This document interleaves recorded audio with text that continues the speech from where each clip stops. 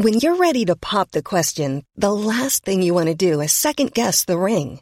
At BlueNile.com, you can design a one-of-a-kind ring with the ease and convenience of shopping online. Choose your diamond and setting. When you find the one, you'll get it delivered right to your door. Go to BlueNile.com and use promo code LISTEN to get $50 off your purchase of $500 or more. That's code LISTEN at BlueNile.com for $50 off your purchase.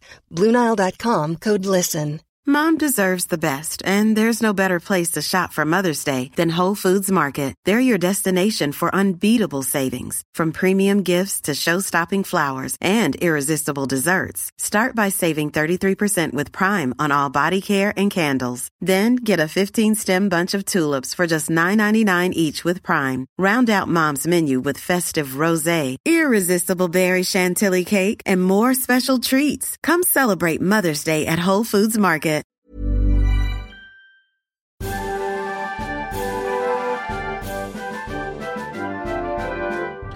Because statesmen have hazarded their reputation in foreign policy, later historians have judged them for it. Henry Kamen.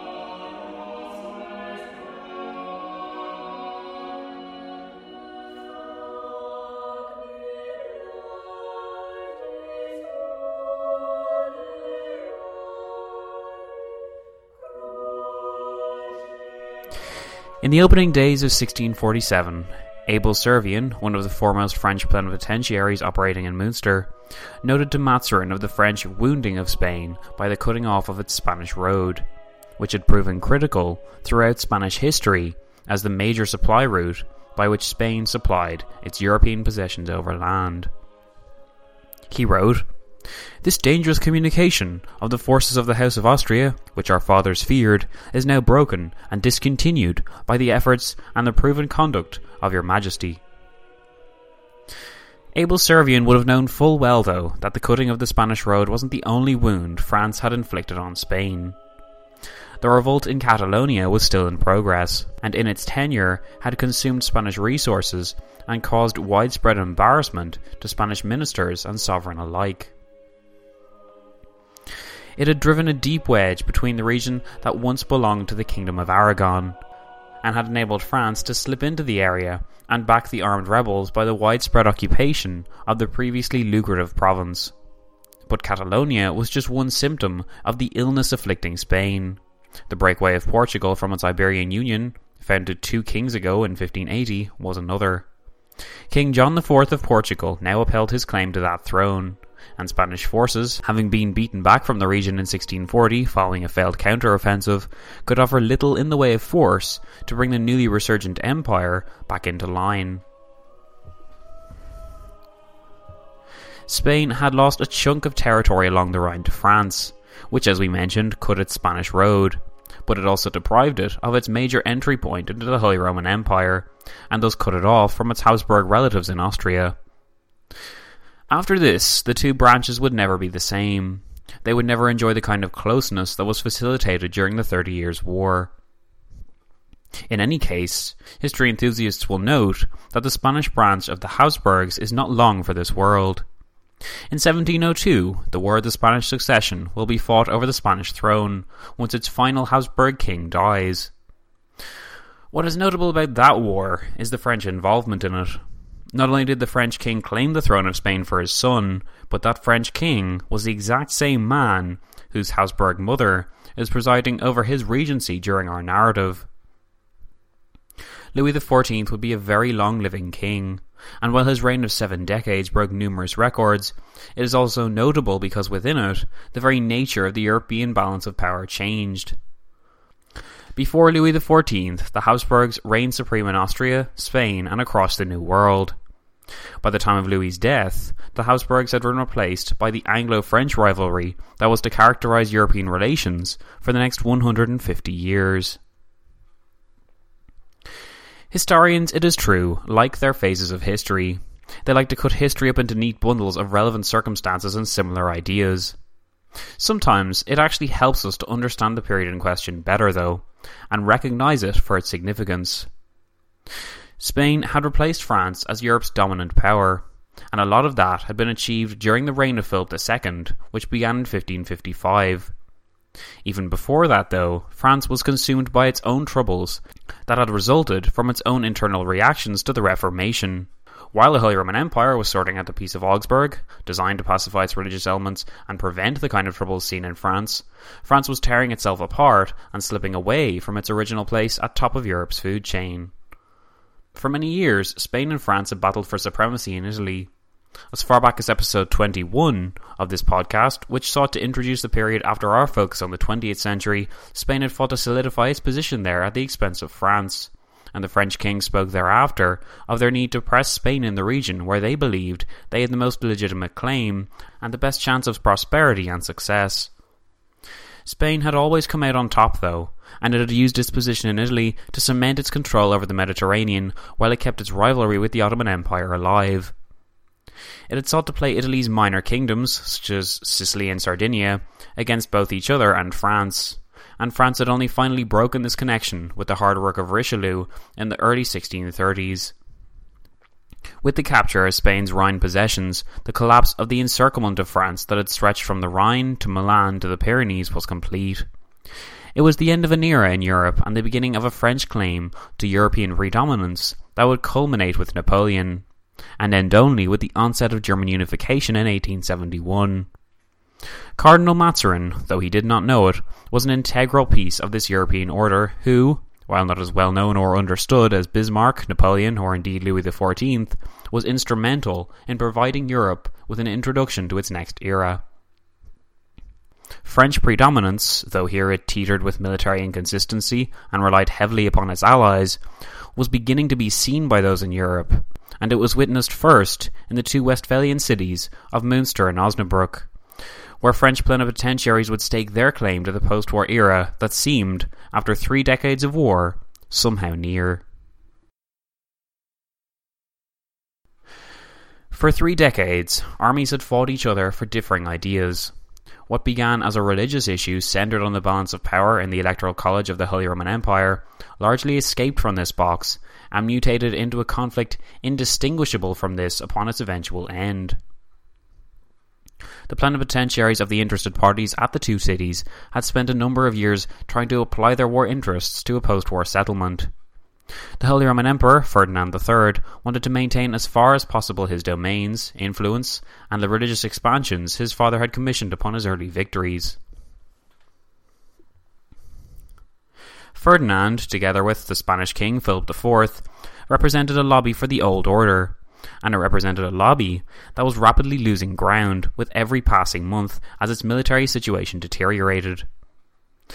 We saw last time how 1646 bore witness to the essential end of military independence for either Maximilian of Bavaria or Ferdinand III. Either they worked together or they lost alone. Unquestionably, France and Sweden had achieved military supremacy together, but Mazarin still feared the results of another campaign, lest it made the Swedes too powerful, Bavaria too ruined, or resulted in a surprise loss that destroyed the diplomatic progress of the Plennies. However, it was in the military sphere that the real gains were made. Without manoeuvring the Bavarian Habsburg force and invading the defenceless Bavaria, Mazarin's use of Maximilian to guard Bavaria by granting France its demands would never have been so successful. It enabled France to increase its demands along the Rhine, which began as Alsace, then Breisach, and then Philipsburg. Secret deals ensured German support on the ground to the French goals, and ensured also that Habsburg resistance to French demands ended, so that mid-September 1646, France was able to sign its preliminary peace treaty with Ferdinand. If this was ratified later, then peace would exist between the Habsburgs of Austria and France. Peace with Spain was another matter.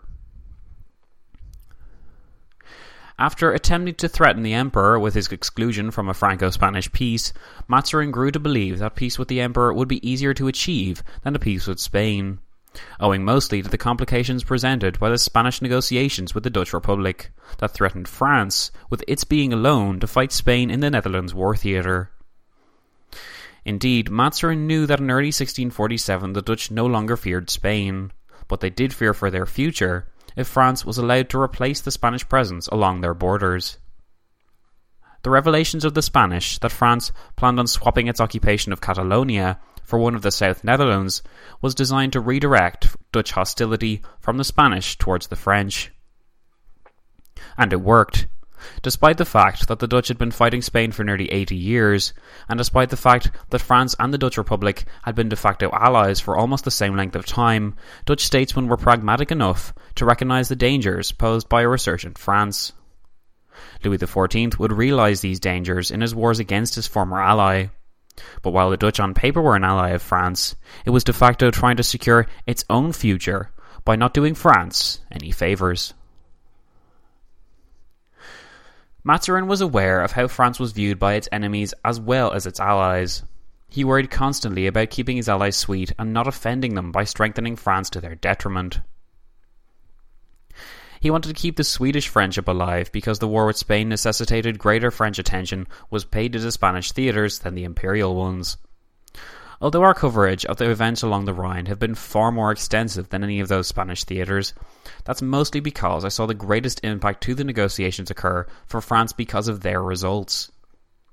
Though Mazarin believed that the main event was Spain, it was along the borders of the HRE that France could make the greatest diplomatic gains for itself. Yet, it was precisely because these diplomatic gains had been so great that Mazarin witnessed a drop in his allies' view of France. The mutual distrust that the Franco-Swedish relationship endured was covered last time, but in September 1646, Sweden's fears would surely have been confirmed when it was revealed that France had achieved its demands and then some. However, Axel Oxenstierna, and indeed his son Johann, who negotiated at Osnabrück, did not seem to fear the results of France satisfying its war demands before Sweden as much as Mazarin expected that they would. On the contrary, Axox welcomed the French offers to help Sweden achieve its war aims, and the first order of business to be solved was the sticky situation of Pomerania, where the Elector of Brandenburg was entitled to the lands by right of inheritance, while Sweden felt it required the region for its own future security. The deal to partition the region between Sweden and Brandenburg was a great coup for France, since it moved the issue of Swedish satisfaction forward and thus meant that the two crowns would hopefully be able to satisfy their war demands as one. A key question regarding the Peace of Westphalia is why it took so long. Was it really that difficult to resolve everyone's issues? And if peace really was the major desire of the interested parties, then why did it only materialise in 1648? 5 years after the initial negotiations in the two cities began. It would be easy, of course, to blame one individual, or state in particular, for the delays, but quite simply, the desire for peace was not greater than the desire to actually gain something. And that was why peace could not just happen when the negotiations began. As we saw from previous episodes on the making of Westphalia, there were far too many issues underlying the negotiations for peace to occur simply because those involved wanted it. All plennies had strict orders to stick to their home government's demands, and there was a great number of plennies angling for their own opportunity to better their position by means of strategic alliance or offers or negotiations. The business of trading secrets proved highly lucrative and often highly effective in changing how each state's plennies viewed their counterparts. Everyone had ulterior motives. Peace was merely the way by which a state could ensure that its gains were solidified and legitimised by contract. What the states in question really wanted then was not peace. What they wanted was gains for themselves that such a peace could ensure.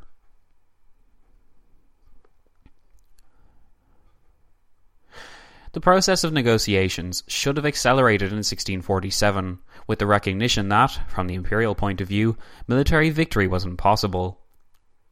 Yet, much like the Japanese at the end of World War II, the aim for the Habsburgs by 1647, as a realist would have understood this to be quite impossible, Instead, the possibility of making one's rivals grant concessions due to the threat posed by more campaigns was hoped to bring gain.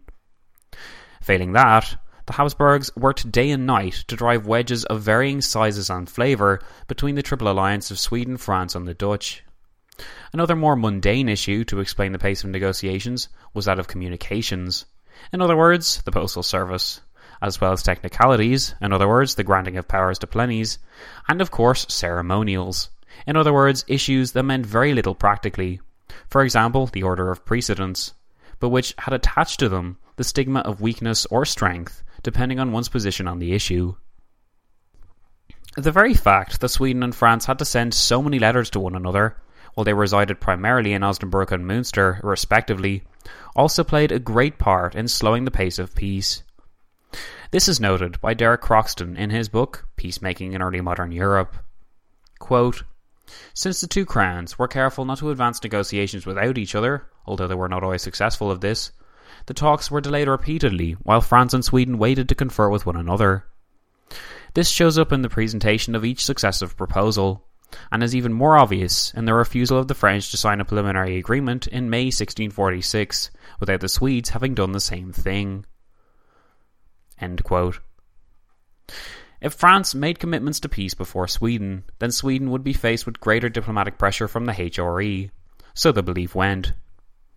Whether this was practically true remains debatable, especially when one considers that French pressure likely did more to move Sweden towards peace than imperial pressure did. Just because France had signed its preliminary peace treaty with the Emperor did not necessarily mean that Mazarin would have been content to let any opportunities pass him by. Yet, Mazarin would surely have been mindful of the view that was held by France's colleagues, of her getting too strong, when he wrote, "The greater this crown's prosperity becomes, and the more it increases, the more it excites envy even in our friends, and jealousy and fear in those who are indifferent." Of course, these friends Mazarin referred to were not the Swedes, who seemed totally unmoved by the French diplomatic achievements in September 1646. By early 1647, it was the Dutch who were firmly, almost to a united degree across the entirety of the provinces, against French territorial aggrandizement, and they were determined almost to a man to form real deals with Spain in order to prevent it. France was unusual in the 30 Years' War, because it was the only member of the Triple Alliance fighting both branches of the Habsburgs at once. The Dutch made it plain on numerous occasions that they were not in a state of war with Ferdinand II or his son. Dutch military ventures in the north of the empire would have been confronted with a morass of complications. And anyway, the Dutch war against Spain was more than enough, the States General believed, to keep the resources of the Dutch Republic occupied. It did not need another front opened locally. Certainly not in a region where it could claim neither a legitimate interest nor see any possibility for gains. Similarly, the Swedes had emphasized the fact that they were not at war with Spain, especially when Spanish plennies visited Osnabrück during its negotiations with the Dutch, and when the French plennies were often faced with the prospect of Swedish plennies sitting on their negotiations with Spain in Münster, which they resented. Spain indeed enjoyed relations barely resembling the courtesy of the time with Sweden, as the Dutch did with the Ferdinands. There had been enough close shaves for both members of the Triple Alliance, and instances where the issues could have escalated into full-blown all-out war existed for Sweden in the late 1620s, when Spain appeared poised to join the Emperor in cementing Habsburg influence in the Baltic. Also for the Dutch in the late 1620s, having a wealth of Habsburg units marching so close to one's territory, and knowing full well that Spain was regularly reinforced by the Imperials, ensured that relations for all involved remained icy. There were additional overlapping scenarios too, such as Spanish proposals to extend the war against Sweden if Denmark would join the war against the Dutch. This would of course have driven Sweden to declare war against Denmark in retaliation, and would likely have brought France in against Denmark too. Spanish diplomats even formed wide-ranging agreements with Poland as a means to check Sweden and fulfill the badly needed Europe-wide Habsburg alliance between the Poles, Austrians and Spanish. The Danes, as we know, never had a chance to play their hand, because Axox ensured that General Torstensson cut it off in a surprise invasion of 1644. However, for Axe-Ox, the question of Poland remained an issue and one he was determined to solve when the 20-year truce with that country, signed in 1635, expired in 1655. Indeed, the Swedish war against Poland in that year, nicknamed the Deluge, would realise Sweden's dream of totally defeating its old enemy to the point of offending all sensibilities in Europe, even that of France. It's easy, in other words, to get lost in the diplomatic intrigues of the era, especially when there is such difficulty in finding a concise account of the last 2 years of negotiations. Derek Croxton's book that we've been drawing on inexplicitly ends with a summary of Cardinal Mazarin's character after 1646, without having even covered the last 2 years in the kind of detail I've been spoiled with so far. Thus, it is difficult to make this episode as concise and focused as my previous ones. A problem obviously not helped by the fact that this being the last episode, I have set very high expectations for it and want to go out with a bang. Perhaps the best point we can resume our close coverage of events from is the death of the Dutch stadtholder Frederick Henry, who has been something of a stalwart of our podcast since appearing as leader of the House of Orange in 1625. Frederick Henry's death on the 14th of March 1647 dramatically slowed Dutch negotiations with Spain. Before his death, Spain had appeared close to a serious breakthrough with the Dutch peace accords, owing to a combination of French ignorance and Spanish threats to abandon the Spanish Netherlands to France. A new author I've located, Paul Sonnino, notes in his book Mazarin's Quest, the Congress of Westphalia, and the Coming of the Fronde, the nature of the Spanish pressures against the Dutch. Quote, "Behind all the flattery was the threat that if the Dutch did not consummate their negotiations by signing a separate peace, then the Spanish might decide to abandon the Low Countries. The printed versions of these letters and the number of manuscript copies distributed in the archives of Europe provide ample evidence to their dissemination and impact." End quote. Time and again, Mazarin had assured his plennies that the Dutch signing a separate peace with Spain was not a threat. In particular, he believed that after the signing of the French preliminaries, that the Dutch and Spanish could even be mediated by France. But the idea for the Dutch that France would even suggest such an interference in its own negotiations, which, don't forget, were the product of an individual series of wars between those two polities that stretched back 8 decades and had formed a part of the Dutch national consciousness, was not just insulting, it was dangerous. When word reached French plennies of the Dutch moves, and when the Spanish presented Servien with the draft in late February, he wrote hastily to Mazarin of its contents. Servien then, in a reply to the Dutch letter, explaining the Republic's position, swore that, as God was his witness, he had never tried to increase French demands nor exit the war so as to acquire a better deal for France. Yet, Servien believed, this was exactly what the Dutch were attempting to do. It was this French ignorance, and certainly hypocrisy, considering the degree to which French demands grew in 1646 with the increase in military fortunes, that really drove the wedge between France and the Dutch that Spain had so hoped to cultivate. On March the 4th, 1647, Servien presented this ill-advised letter, and the day it was read out in the States General, with all its falsifications, accusations and fabrications, anti-French opinion in the deepest levels of Dutch Republican government soared.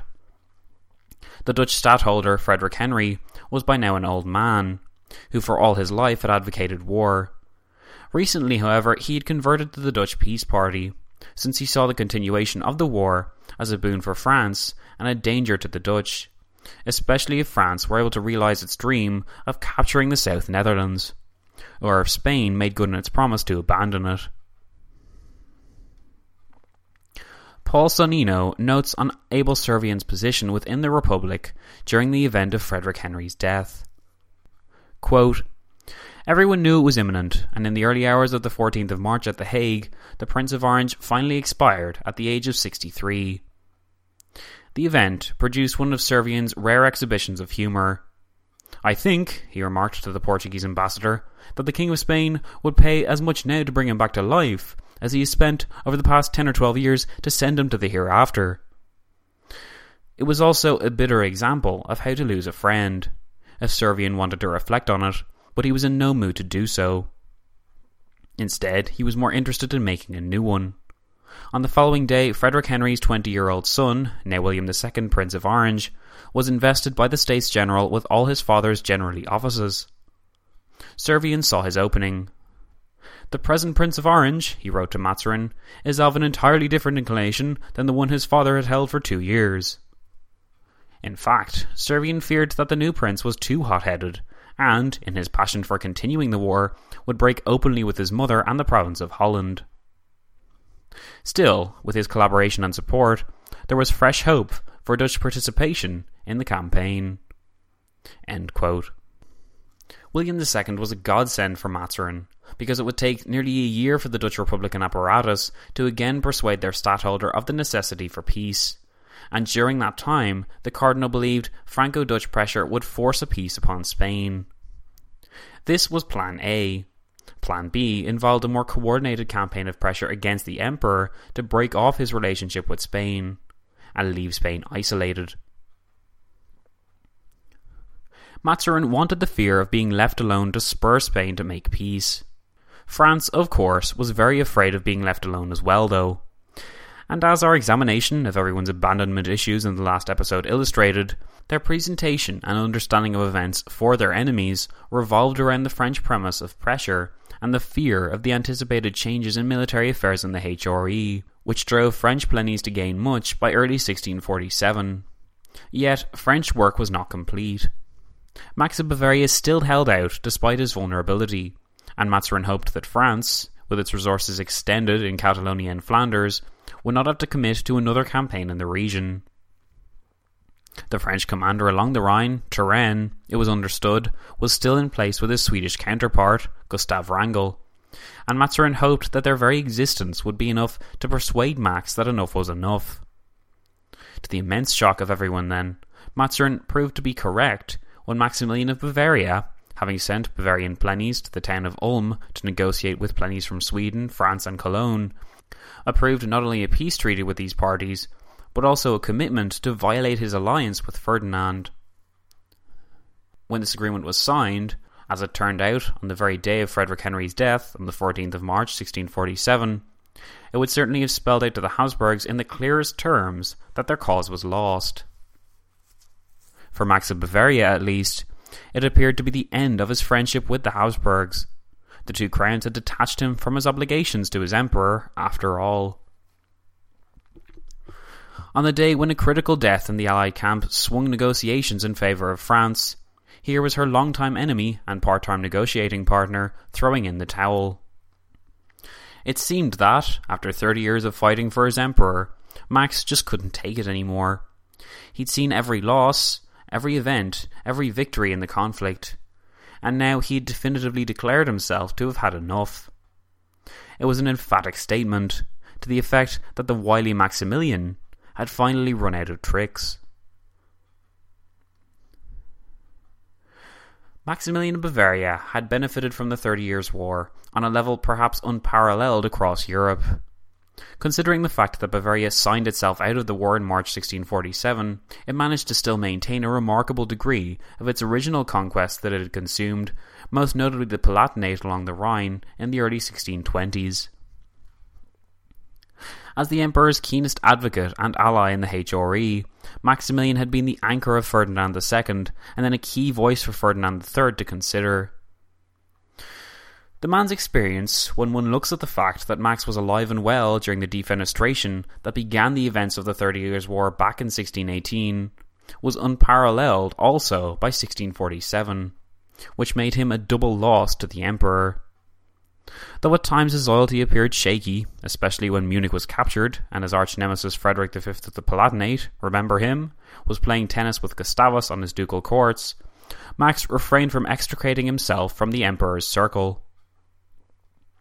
Yet, even after all they'd been through together, by 1647 the situation had gotten so bad that even Max could not maintain the facade of effectively answering the Franco-Swedish military challenges. Perhaps the realization that he was so alone, despite Ferdinand's pledges, drove him to make peace. We, of course, cannot know what went on in the man's head, but it is worth noting how anathema to his character the entire Treaty of Ulm appears. Ulm was the town where, over 30 years before, France had negotiated to disarm the Evangelical Union, remember them, which effectively left Frederick of the Palatinate powerless against the Holy Roman Empire. Now it was somewhat fitting, for those that didn't like him at least, to note that by signing on the dotted line at Ulm, Max was doing to Ferdy exactly what the Evangelical Union had done to Freddy. Without the Bavarians to act as a buffer against France, Ferdinand's own heartland was an open door. Without Bavarian soldiers to fill out his ranks, Vienna's remaining troops couldn't withstand the force of the Swedes. But Maximilian didn't have any appetite for ironies, for symbolism, or things coming full circle. He had an immense appetite for peace, and for the end of the ravaging of his beloved duchy that had once positioned him as the richest man in Europe, but which now resembled a smouldering, aching wasteland. It had been marched over so many times, it had been plundered, garrisoned in, taxed to the hilt, and so emptied of men into wasted levies that he simply could not continue any longer. Though he had appeared for so long content to venture perilously close to the edge of ruin while every resource ran in the red, reality had caught up with him, and there remained no other option. Supposedly, the prospect of another invasion, of yet another occupation of any one of his beloved cities by the plunder-hungry Swedes and French, was the event that tipped him over the edge. Just like Brandenburg and Saxony, when they made their separate peace with the enemies of the Habsburgs, neither they, nor apparently now Bavaria, were willing to prolong a war they could not win, in the name of an emperor who could offer them no protection. Max, by signing at Ulm, hoped to save Bavaria from any further excesses, and to guard what remained of its wealth from the unopposed Allied forces in his lands. He was to be sorely disappointed. Geoffrey Parker, in his book The 30 Years' War, gives us the lowdown on what led Max to his decision. Quote, although there was no pitched battle, the Habsburg army was driven back towards Hesse, leaving Bavaria and the Rhineland to be systematically plundered over the winter of 1646-47. It was scarcely surprising that on March 14th, 1647, the desperate electors of Bavaria and Cologne, with some of their allies, signed a ceasefire at Ulm, with the representatives of France, Sweden and Hesse-Kassel. Mainz followed suit in May. It was agreed that the anti-imperialists would be allowed to occupy 3 strategic towns in Maximilian's duchy, and that the Catholic electors would no longer fight on the imperial side, but instead discuss terms for a separate peace. Meanwhile, Wrangel led his forces back into Austria. End quote. Thus, Mazarin had managed a sort of coup, because not only did he not have to fight Bavaria anymore, but he could now rely on Bavarian support as a lobby against Ferdinand in the 2 cities. Sweden, meanwhile, was free to wreak havoc in the empire, as Parker's acknowledgement of Wrangel's invasion of Austria denotes. It gave France the space to cover its fronts as well, such as in Catalonia, where the French position remained a headache for Spain, but where France was also expending vast resources and had suffered its share of defeats, most notably La Haida over the summer of 1644, which saw Spanish forces better their Franco-Catalonian enemies and take a key portion of the west of Catalonia. The front stabilised with the siege of Tortosa in early 1645, and thereafter granted Spain a port on the Mediterranean from where it could resupply its embattled forces in Catalonia. The Spanish were thus making slow progress, but by 1647 the exhausted resources of both sides meant that Catalonia effectively remained divided, with Barcelona still in rebel hands, where it would remain for another 5 years until 1652. Mazarin understood that Catalonia was a withdrawal in progress, and that for the best results in Munster, France would have to hold on to it for as long as she spoke about the future of the region with regards to her interest. However, from what we've seen, one wonders if what may have been best for France was the total evacuation of the region, to remove the Dutch fear that the French wanted to swap Catalonia for Flanders. Mazarin, though he was certainly keeping in mind France's strategic interests, appears to have removed the concept of sensitivity from his mind when he elected to send the now free from Rhine service Turenne to campaign in Flanders, at the very place the Dutch did not want the French to be. Mazarin certainly had his work cut out for him when attempting to persuade Johann Oxenstierna, Axel's son and a key Swedish plenipotentiary, of the need to honour Bavaria's requests for peace and refocus efforts on the Habsburg family. Similarly difficult was the slowly boiling issues of Brandenburg's final treaty with the Swedes. Another French plenipotentiary, this one based in Osnabrück, sought to solve Pomerania and effectively split it in half.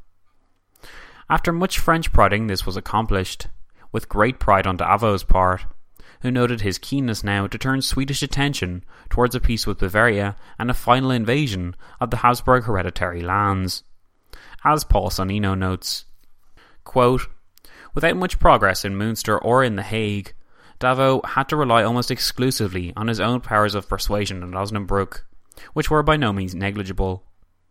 After threatening to return immediately to Münster, he got Oxenstierna to concede the electorate and the Upper Palatinate to the Duke of Bavaria. It was a great step towards the preservation of French influence and of Catholicism in the Empire, assuming the Swedes would not reverse themselves. He also did his best to present himself as a friend of the Protestants while privately attempting to strengthen Trottmannsdorf by assuring him of French support if the Swedes became unreasonable. Johann Oxenstierna, however, quickly changed his tune. When Davout pulled his ultimate weapon and claimed France would stop subsidizing the Swedes, Johann Oxenstierna softened his tone, but only slightly. Davout continued to try his balancing act by supporting every demand of Hesse-Kassel, but he left Osnabrück with the consciousness of a new European order. "If the Swedes wish to tear up the empire," he wrote, "there is no reason to let them do so without us participating." End quote. However, Mazarin remained drawn to the idea of invading Spanish-owned regions of the Netherlands rather than committing to a joint assault on Vienna.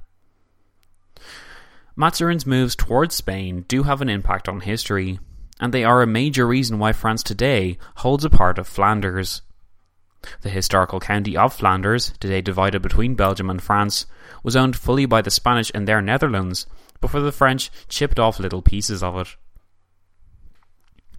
This strategy was firmly prepared by Mazarin, who, if you'll remember, strongly desired to invade Luxembourg while a short-term truce existed with Bavaria in spring 1646. It was the French chipping off of parts of Flanders that made the Dutch so concerned, though, since the French were very unlikely to leave the region now that they had partially conquered it. Over the summer of 1647, negotiations in the two cities centred on utilising the pressure that the lobby of Bavaria granted to the benefit of the two crowns of Sweden and France. But Max of Bavaria was growing impatient.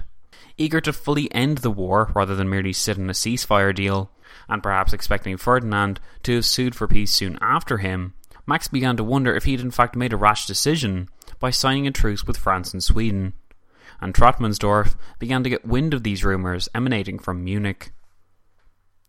Mazarin got wind of them as well, but he did not believe them, since Bavaria did not have an army with which to fight, and Max's exhaustion was a well-known fact.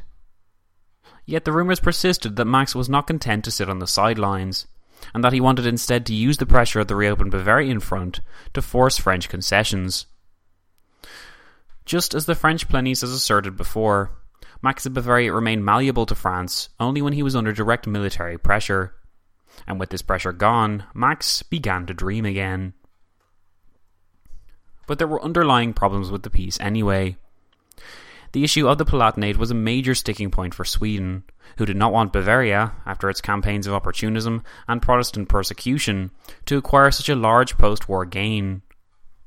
The efforts of France to mediate this grievance of Sweden in favour of Bavaria was thought by Max to be insufficient, and he feared that the French would in the end give in to the Swedes and allow the Palatinate family to return.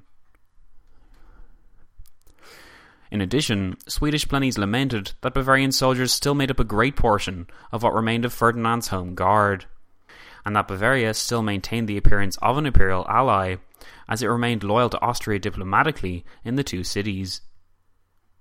Thus, Swedish plennies were perhaps warming to the idea of defeating Bavaria more heavily, and ruining its prospects to ever again threaten its ambitions in the empire.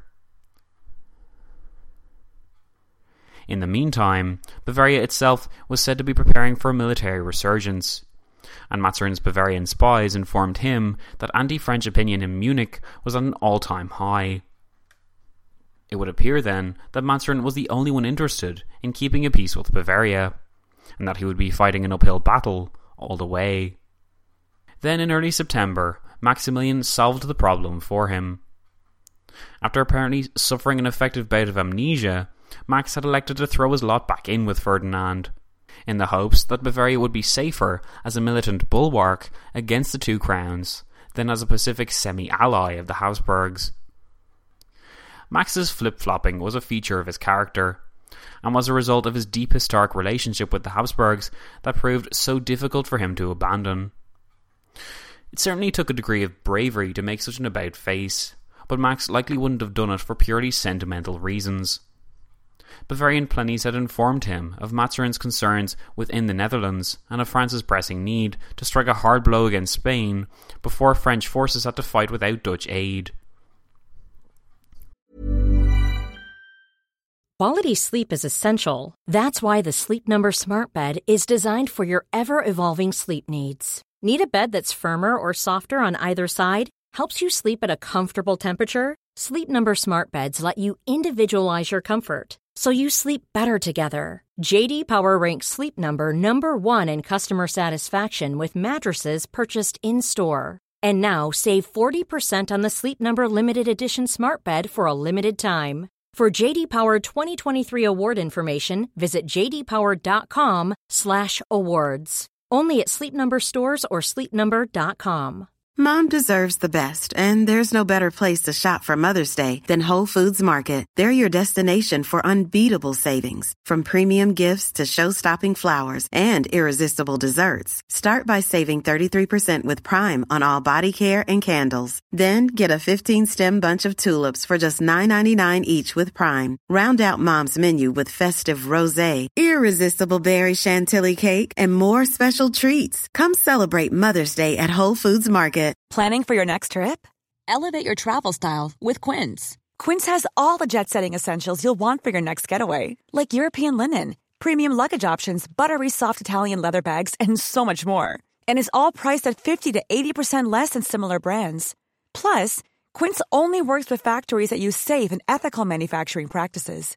Pack your bags with high-quality essentials you'll be wearing for vacations to come with Quince. Go to quince.com/pack for free shipping and 365-day returns. The death of Frederick Henry bought France some time, but Max felt that his best chance for Bavaria to gain would be to enter this period of uncertainty for France as a renewed enemy. Max was sort of correct. Bavarians' re-entry into the war did cause immense headaches for Mazarin, whose major force was occupied in the Netherlands, and it did complicate matters with Sweden, since French plenipotentiaries had worked so hard to push Sweden towards peace with the Emperor, which had resulted in a preliminary peace treaty in February 1647. Yet the eruption of the war in Bavaria now suggested a furthering of the general war, and that the limited steps that had been made towards peace in the past would now be thrown away. Plennies of the two cities noted that the Bavarians were joining themselves to imperial plennies and seeking to form a Catholic coalition against France and Sweden in both of the two cities. From this unified position, Max perhaps hoped that his plennies could acquire a beneficial war-ending deal that would not require capitulation, and he hoped that Bavaria would not have to fight any actual battles, using the threat posed by a hostile Bavaria's existence to spur the French to concede. Maximilian, you may have noticed, was trying to use the French tactic of before, yet without any of the actual muscle to back his position up. Mazarin intended to prove that Maximilian remained powerless to stop the two crowns. Axox was as willing to fight against Max as ever, and the French commander Turenne also had no love for the Bavarian elector.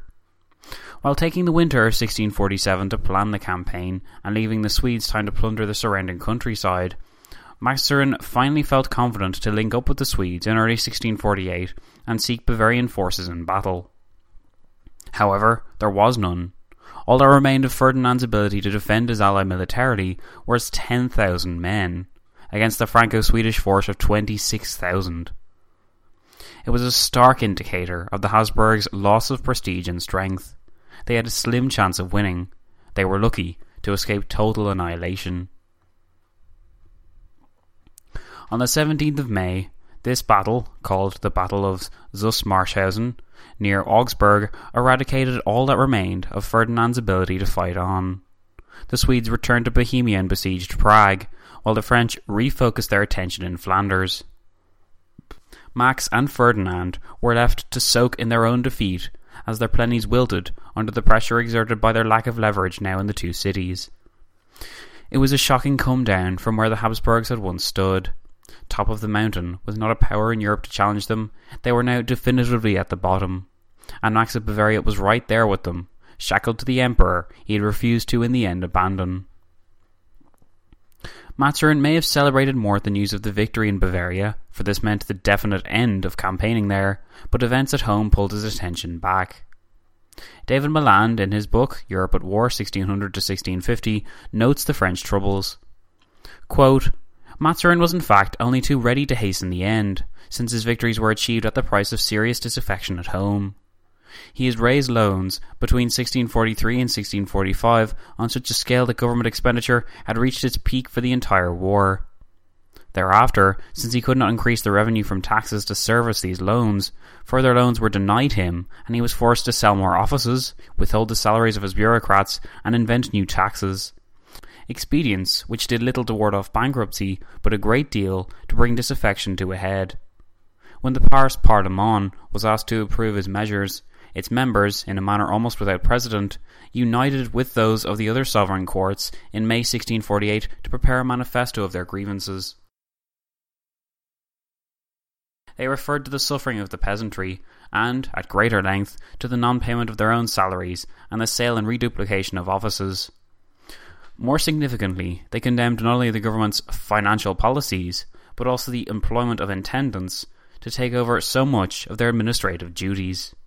End quote.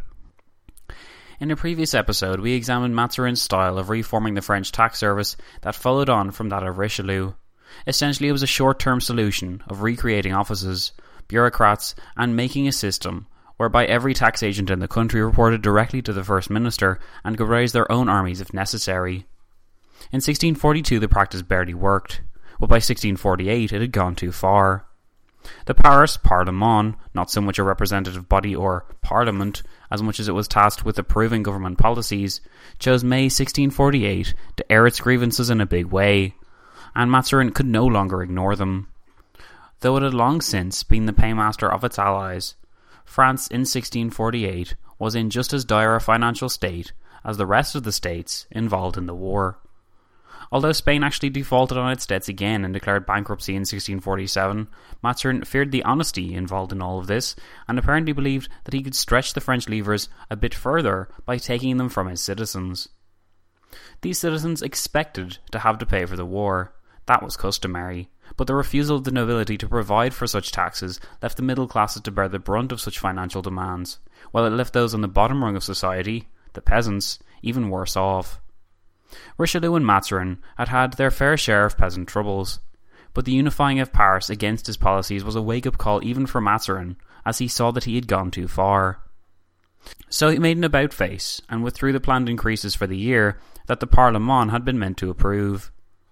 This meant, though, that while he appeased the citizens for now, France would soon have to declare bankruptcy.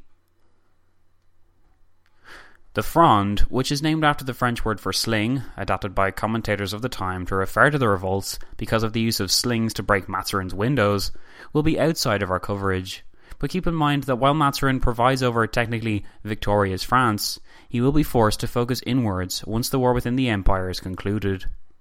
And now, Mazarin was spurred to ensure that this war would be concluded as fast as possible. Knowledge about the goings-on in France persuaded Johann Oxenstierna that Sweden could not afford to remain intransigent about its terms, particularly the indemnity of 5 million Reichsthalers it demanded from Ferdinand. Within Osnabrück, the very stance of Swedish plenties began to soften as they negotiated with the Imperials.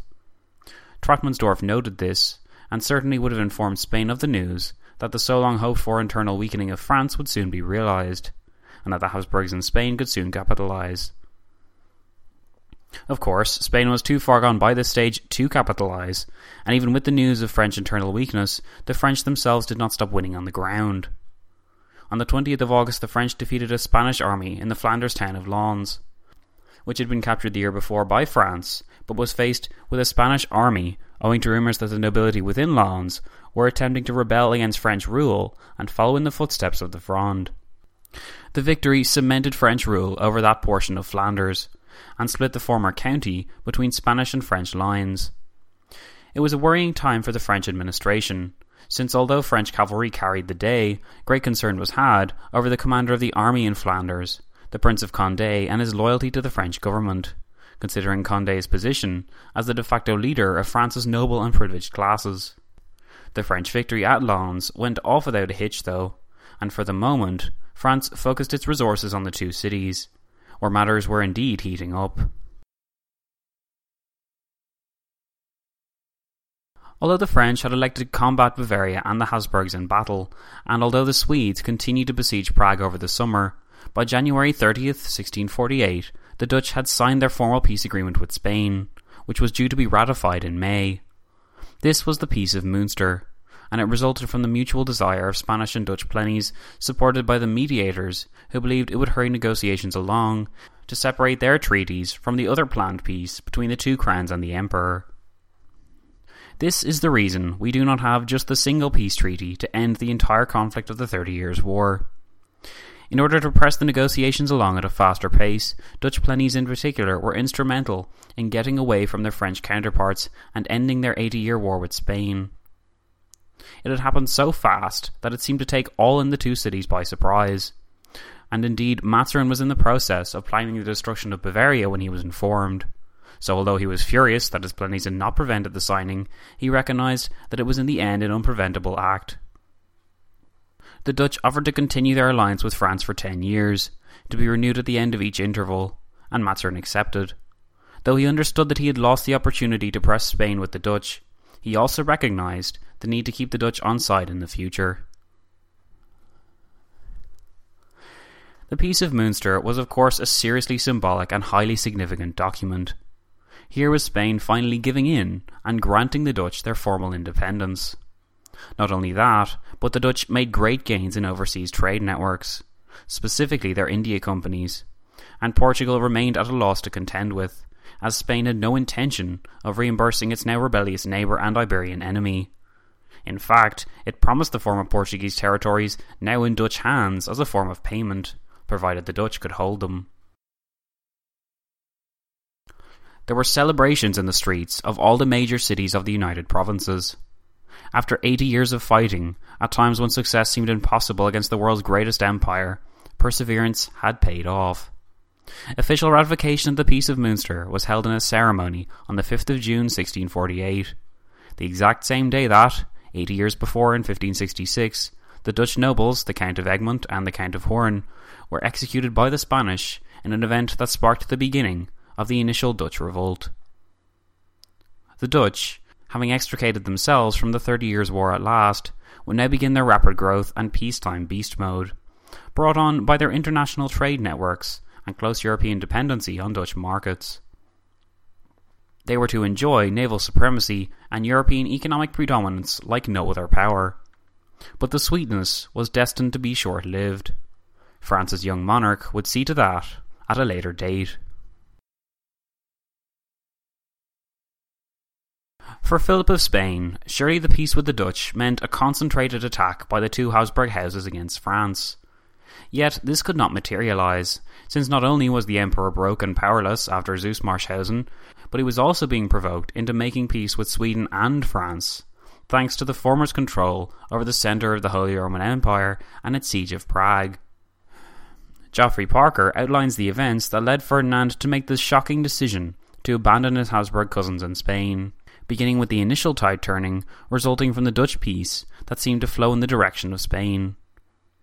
Quote, Spain was now free to deploy the army of Flanders solely against France, and some small gains were made in the early months of 1648.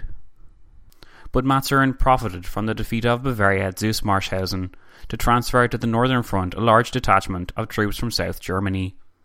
With their aid, on the 20th of August the French inflicted a crushing defeat at Lens on the Spanish army, under the personal command of the Emperor's brother, Leopold William, who lost his baggage along with 8,000 men and 30 field guns."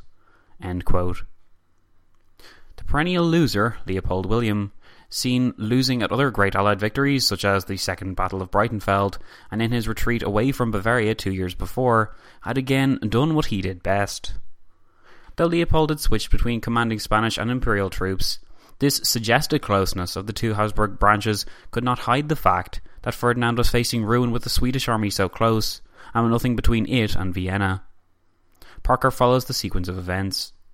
Quote, "It was a poignant moment for Ferdinand. On the one hand, he earnestly desired to send aid to his brother.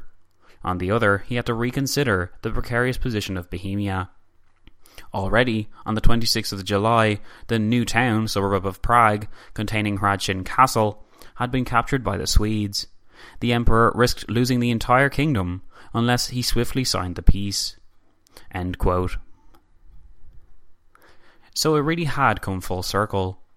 In 1618, Bohemian rebels threw Habsburg agents out of the windows of Hradčin Castle, persuading Ferdinand II to reinforce his authority in the region and creating a rebellion that would incite foreign intervention and intrigue. In 1648, because an invading army of Swedes who claimed to identify with these rebels from 30 years before had occupied this very castle, it persuaded Ferdinand II's son that the imperial cause was definitively lost. Although the Prague citizens now looked at the Swedes as their firm enemy rather than their saviour, following the mixed experiences of Swedish behaviour before in and around Prague, Ferdinand knew that the writing was on the wall. Parker notes what this drove him to do. Quote, "In late September, under relentless military pressure from his enemies and desperate diplomatic urging from his friends, Ferdinand crumbled. He could not afford to fight on for the sake of Spain. The links between Spain and Austria, which had so destabilized European politics since the reign of Charles V, were fatally weakened. Since there were no further obstacles to peace, the final instruments to end the war, 128 clauses, including the issues resolved in the preliminary treaties, were signed in Münster on the 24th of October, 1648. End quote. The 128 clauses were by no means negligible. A mountain of controversy and issues were at stake, but they were debatable, they were solvable. For years it seemed as though Europe would not make peace because of the orders given to plenties to fight on, or ensure that one's ally fought on for the sake of pressuring one's enemy. The French pressured the Dutch to endure, just like the Spanish wished the Emperor to remain against France. When the Dutch violated this premise by signing their deserved peace with Spain without total French approval, thereby technically leaving France to fight alone, it at least granted Ferdinand the relief that he would not be abandoning his ally first. For so long, the threat of being left alone had been a diplomatic sledgehammer that had smashed any hopes of peace. Now peace was upon Germany, and fittingly, the two kingdoms who had sought to pressure others in continuing the conflict for their gain now stood awkwardly across from one another, realizing that in the case of both their allies they had miscalculated, and unsure of what to do next. Since they were faced with a war neither could afford or wanted to fight. The Peace of Westphalia took lands from the Emperor. It recognised French control of Alsace and Lorraine, it removed the two Lusatias and gave them to Saxony in perpetuity, and it granted Sweden control over half of Pomerania. However, it also ensured Habsburg geographical expansion. Bohemia was definitively Catholic and Habsburg by 1648, and neither the moves of France nor Sweden could revert it back to its 1618 state. Ferdinand II had made sure of that. Other important religious considerations were finally resolved. Calvinism was finally recognised as an official religion of the Holy Roman Empire, and the seizures of land by the Church in the Habsburgs' victory days were returned, as the status quo of who owned what in terms of religious makeup reverted back to the agreed-upon date of 1624. The principle of whose rule his religion was maintained, but on a less stringent basis, meaning that there was some freedom of private worship, and that if one's leader converted, you did not have to follow suit. The Elector Palatine, Charles Louis, son of Frederick V the Winter King, returned to his lands to find that Bavaria had managed to keep hold of a chunk of them, but as per the terms of the treaty, Charles would still keep his position as Elector. The issue of the Palatinate, a sticky one for all involved, had thus been resolved by compromise. Max would keep for Bavaria a good deal of Palatinate land, but Charles Louis would have created for him a new electoral seat in the Electoral College, thereby pacifying Swedish concerns that institution would be religiously unbalanced. To clear up any outstanding issues, the Swiss and Dutch were declared unilaterally free from the HRE, though both had been acting as if this were the case for some time. As you may have noticed, the Swiss were notably absent from this narrative of the 30 Years' War, reflecting even in this early stage their national character of remaining neutral. The peace confirmed Swedish and French conquests, and it also confirmed that Spain was to be separate from the deals, since the peace had not yet been signed between it and France. France was to relinquish Franche Comté, though, since it belonged to the HRE by right of its diet, though it was a Spanish-occupied territory. Just in case, Spain sought to use this ambiguity to draw the Emperor into the war against France, a specific clause was inserted whereby Franche Comté was forbidden to be used for this purpose. Westphalia did not strip Ferdinand III of his lands. In fact, it confirmed his hereditary rights over Moravia, Silesia, and Bohemia, and ensured that his dynasty would continue to rule the Danubian region. What Westphalia did do was turn the concept of the HRE on its head. Whereas before the Emperor was the leader of the independent states of the Empire, now he served as merely their de facto figurehead, and though they owed him their nominal loyalty, they could conduct their own foreign policy, and their independence would only soar from this point on. Never again would the Emperor seek to command the Germans of the Empire. Never again would such centralization enter into an emperor's mind. Such independence was made easier by a shift in Ferdinand's mind. He began to look within rather than without. Though his father had sought to solidify his power over the HRE, Ferdinand III sought to merely cement Habsburg authority over its expanded heartlands. It was this policy of centralizing politics within this region on Vienna, and on achieving uniformity in religion, that would form the basis for the Habsburg Kingdom of Austria. Under these policies, Ferdinand ensured that his dynasty's lands would turn in on themselves, and go on to form one of the most successful powers of early modern Europe, as well as taking this successor state of Austria into the 20th century.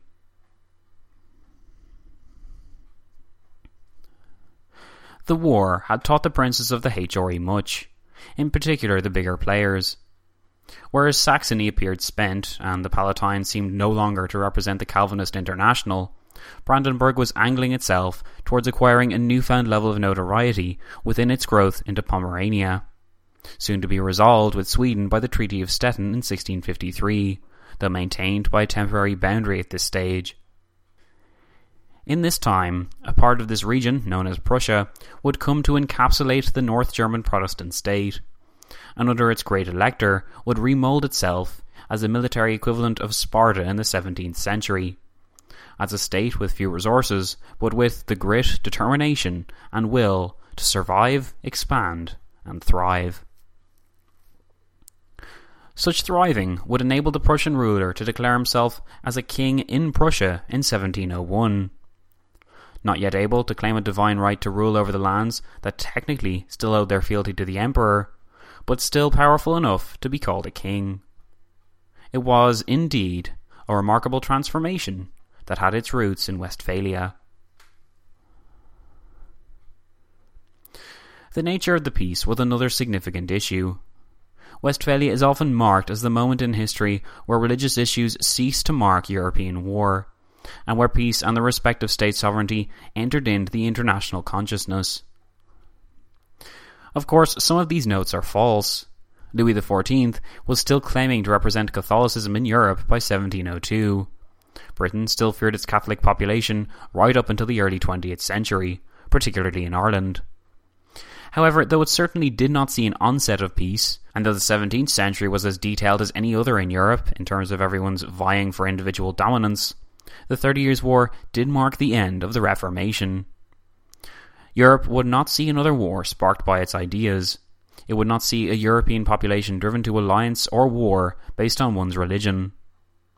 Historians place a pinpoint in Westphalia because after this point it is the country you live in, rather than the faith you adhere to, that mattered in Europe.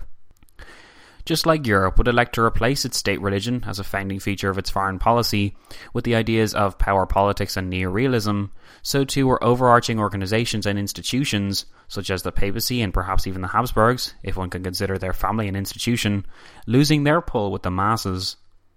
Soon the various states of the Holy Roman Empire would begin to form their own policies. Soon the states of Europe would create their own friends and enemies, and these events would not be based on religion, at least not solely, anymore. Instead, war and peace, life and death, would soon be decided by the interests of state, by one's national consciousness, and which country you identified yourself with. Soon, Cardinal Richelieu's idea of siding with a state of a different religious affinity became regular practice. Common strategic interest replaced common religious interest. It was a rocky road, to be sure, with its own disastrous consequences for mankind in Europe and beyond. However, for those who had just endured the 30 Years' War, the promise of peace and the end of war seemed, regardless of whatever new ideas greeted or challenged them in the future, as the greatest solution to the trauma of conflicts that had so controlled their lives. The Peace of Münster meant an end to fighting, but the aftershocks of the conflict were felt over the short years following the treaty, as home governments formulated their own policies and attempted to deal with their own individual problems. Germany, of course, had suffered terribly and required numerous good harvests and periods of settled life to revert back to normal. Though with the lack of able-bodied men and the continuance of pestilence and banditry in some regions, the realization of the results of Münster was a long time coming. Sweden had been burdened with a large debt and a commitment to pay its soldiers over 2 million Reichsthalers. Much of this had been agreed to be paid in the form of war reparations to Sweden, and the Swedish government set about decommissioning its soldiers and attempting to refocus attention back on its Baltic home and away from the centre of Germany, where for nearly 2 decades it had cast its eyes. The Swedish Queen Christina had long sought peace, but her reign of the kingdom her father had put on the map would be famous for all the weird reasons, though I assure you that she was a fascinating character. In any event, when the Swedes besieging Prague were informed of the Peace of Münster, their commander Wrangel knew that the end had come. He ordered his men out of the city, and though some stole a few priceless artifacts, Prague itself did not fall. On the Charles Bridge in Prague, over which the Prague citizens resisted charge after charge of the Swedish forces, exists the following inscription: "Rest here, Walker, and be happy. You can stop here willing, but unwilling were stopped the Goths, Swedes, and their Vandalic ferocity."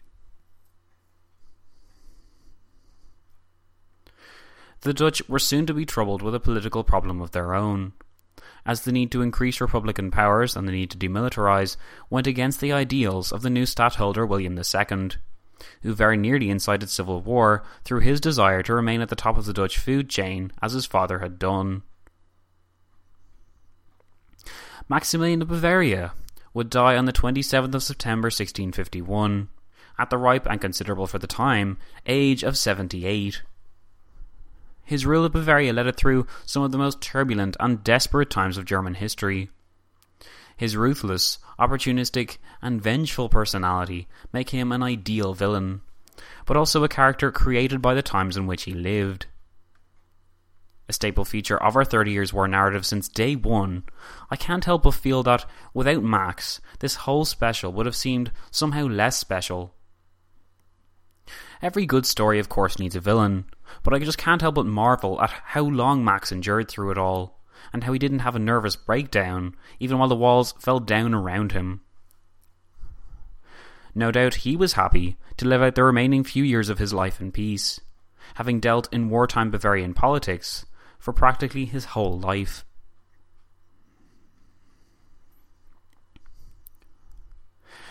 Ferdinand III would live until the 2nd of April 1657, and on his death the throne would pass to Leopold, who would carry the Holy Roman Empire into the 18th century. Ferdinand III would ensure the centralisation over his hereditary lands that his son and successor would only reinforce. And while this internal focus drew attention away from any future centralising experiments in the HRE as a whole, I think we can all agree Ferdy had a body of experience demonstrating that there was no joy to be had in attempting that. The 30 Years' War had certainly changed the Habsburg family. The war had sapped its resources and strength to the point that it was no longer the leading force on the continent. Ferdinand had another project in mind too. Returning soldiers were positioned in Hungary, where the Ottoman Empire was expected to return fire in the coming years. The 17th century would in fact be significant, as the final Ottoman siege of Vienna took place in September 1683. The end of an era would thereafter unfold, as Europe would emerge unthreatened from without into the 18th century and, having no alien power to fear, would seek to expand and conquer across the world. Spain and France were perhaps the odd ones out in 1648. They remained reluctant enemies of one another, and were now faced with a war that neither side believed sustainable. The biggest fears of both, that of fighting alone, be it without the Dutch or the Emperor, were now realised, and Europe surely waited in anticipation to see the results of the clash that had been building since Philip II of Spain claimed to rule the world. The results would, as we know, leave Spain behind. Soon the story of Europe would become synonymous with the name of a new European ruler, apparently made from the same stock as Philip II, and in fact able to claim a level of descent from him. Louis XIV was a name not well known to Spaniards in general in 1648, but soon any mention of the 17th century would be incomplete without it. Both states would limp on in the war, as France bagged new territory in Flanders and Spain clawed back Catalonia, and Italian fronts largely stagnated. The French revolts of the Fronde heated up and threatened a governmental collapse in 1651, with the arrest of the Prince of Condé and the isolation of Mazarin's government. But France would endure. The Treaty of the Pyrenees would be Mazarin's prize for staying true to the ideals of Richelieu when he launched the war in 1635. Initially, it seemed as though France would be ruined, but in 1659 the shoe was on the other foot. France, Europeans accepted, had definitively eclipsed Spain. Cardinal Mazarin would live to see this eclipse of Spain, dying on the 9th of March 1661. His legacy, that of his predecessor, and that of his successor in the French sovereign, were the redesigning of the European balance of power and the end of an era.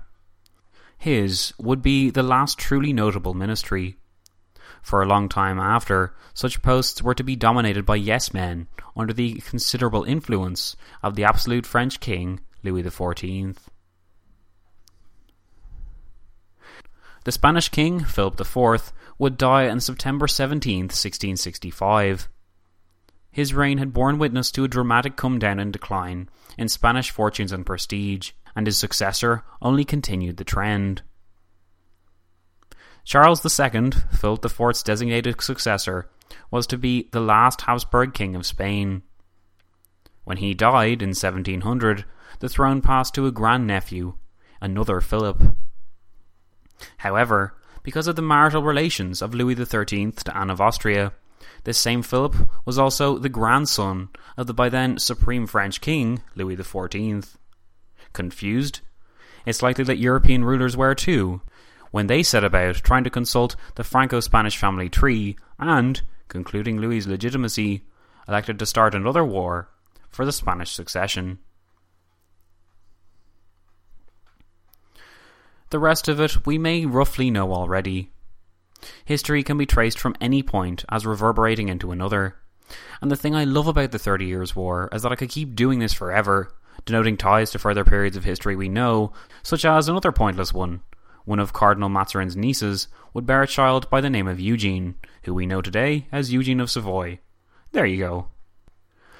Westphalia, encompassing the two cities of Osnabrück and Münster, where the French and Swedes made their diplomatic homes, were soon evacuated by foreign powers. Geoffrey Parker, in our last quotation from the 30 Years' War special, deservedly I feel, considering the light his work has shone on the era, examines the ending formalities of the negotiations. Quote, "Before long, the diplomats were packing their bags, exchanging farewell gifts, and writing their last letters. The total cost of their 5 years of activity was some 3.2 million thalers, about 500,000 each for France and Spain, around 250,000 each for the Emperor, the Dutch, and Sweden, and an average of 60,000 for each elector, and so on. These sums were substantial, and were in part paid by the various sovereign territories of the empire, but it was nothing, in most cases, compared to the cost of the demobilization.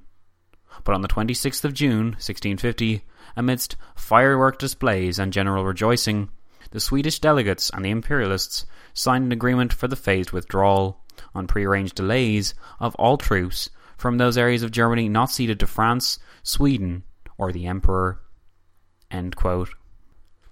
It was of course in this Germany that the greatest devastation had been experienced, and it is no small wonder that the war is still felt in German consciousness today, and was felt even more so before the events of the 20th century superseded them in all the wrong categories. The HRE would begin its long recovery, as Westphalia had splintered the patchwork of entities into an even less centralised morass than before, free from the horrors of continual war, from the restrictions of stringent laws, or from the authority of a centralising emperor. Germany now could and would craft its own destiny. As a famous poet of the time, Johann Vogel of Nuremberg, wrote of the result, "Something you never believed in has come to pass. What? Will the camel pass through the needle's eye, now that peace has returned to Germany?" Before we end this episode and special, I want to conclude with something I've been saving for some time. A prayer was held in the city of Ulm on the 22nd of August 1650 to commemorate the dead and hope for the future. By that time, the last vestiges of foreign powers had mostly left the city and Germany, though for many the memories of the suffering remained fresh and real.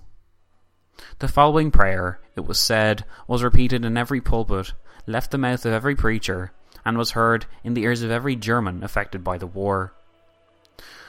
While I don't want to jar you with something religious, I do want to place you in the mind of those people you have just followed the lives and society of. How would they have reacted to the war's end? How would they have coped, etc.? I'd like you to remember that people suffered immensely during the 30 Years' War, and that while I don't want to bring the tone down, I feel it is important to be respectful and mindful of the fact that, like all wars, it ruined lives just as much as it created new eras. And for that reason, the era deserves our sympathy, as much as it deserves our amateur historical interest. The prayer is as follows. We thank you, dear Lord, that you have given us peace after years of suffering, turmoil and war, and that you have granted our pleasure. We thank you for pulling us like a brand out of the fire, allowing us to rescue our life, almost as if it were itself war booty. O Lord, you have indeed treated us with mercy, that our city and lands, which have previously been full of fear and horror, are now full of joy and happiness. We beseech you, who has saved us from the sword, mercifully to let our corn grow again, that we might multiply and prosper once more. O God, the lover of peace, grant us henceforth permanent peace, and leave our boundaries and houses in calm and peace, that the voice of the war messenger shall not frighten us, and the man of war touch us not.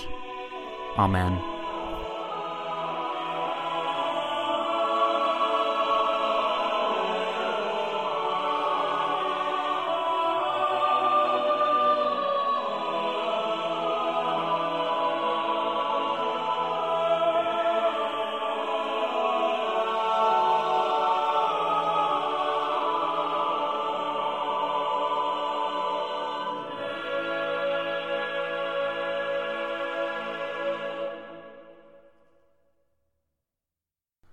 So much of what we know and see in our lives today can be traced back to historical events. That's why this special on the 30 Years' War was important. People have heard about it, They may know where it occurred, but they don't know what happened. The figures who controlled it, the men who gave their lives for it, the ideas that would shock us, and the bravery and characters that would make us marvel. A people like Gustavus Adolphus, like Frederick V of the Palatinate, like Albrecht of Wallenstein, like Ferdinand II, like Cardinal Richelieu, like Sigismund III of Poland, like Christian IV of Denmark, like the Count of Tilly, like Ernst of Mansfield, or like good old Max of Bavaria.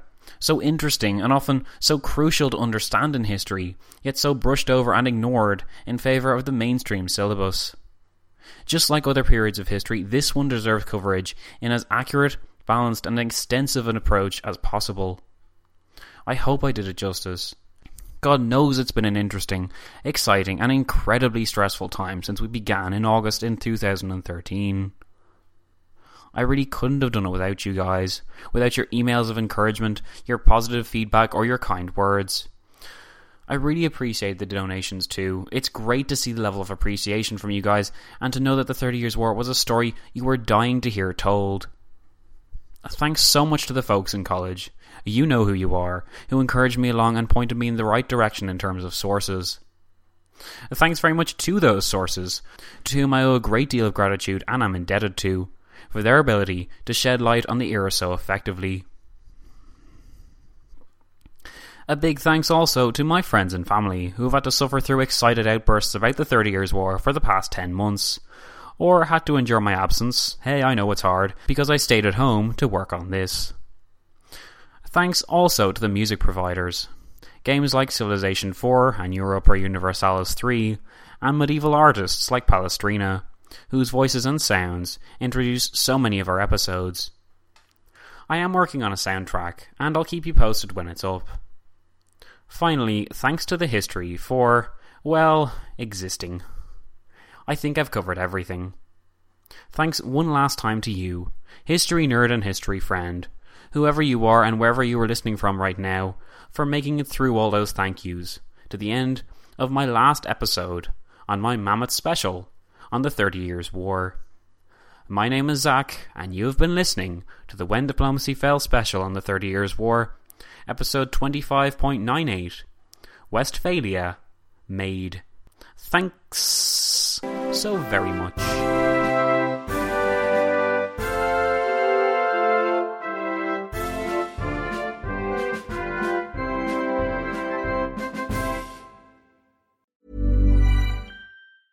Planning for your next trip? Elevate your travel style with Quince. Quince has all the jet-setting essentials you'll want for your next getaway, like European linen, premium luggage options, buttery soft Italian leather bags, and so much more. And is all priced at 50 to 80% less than similar brands.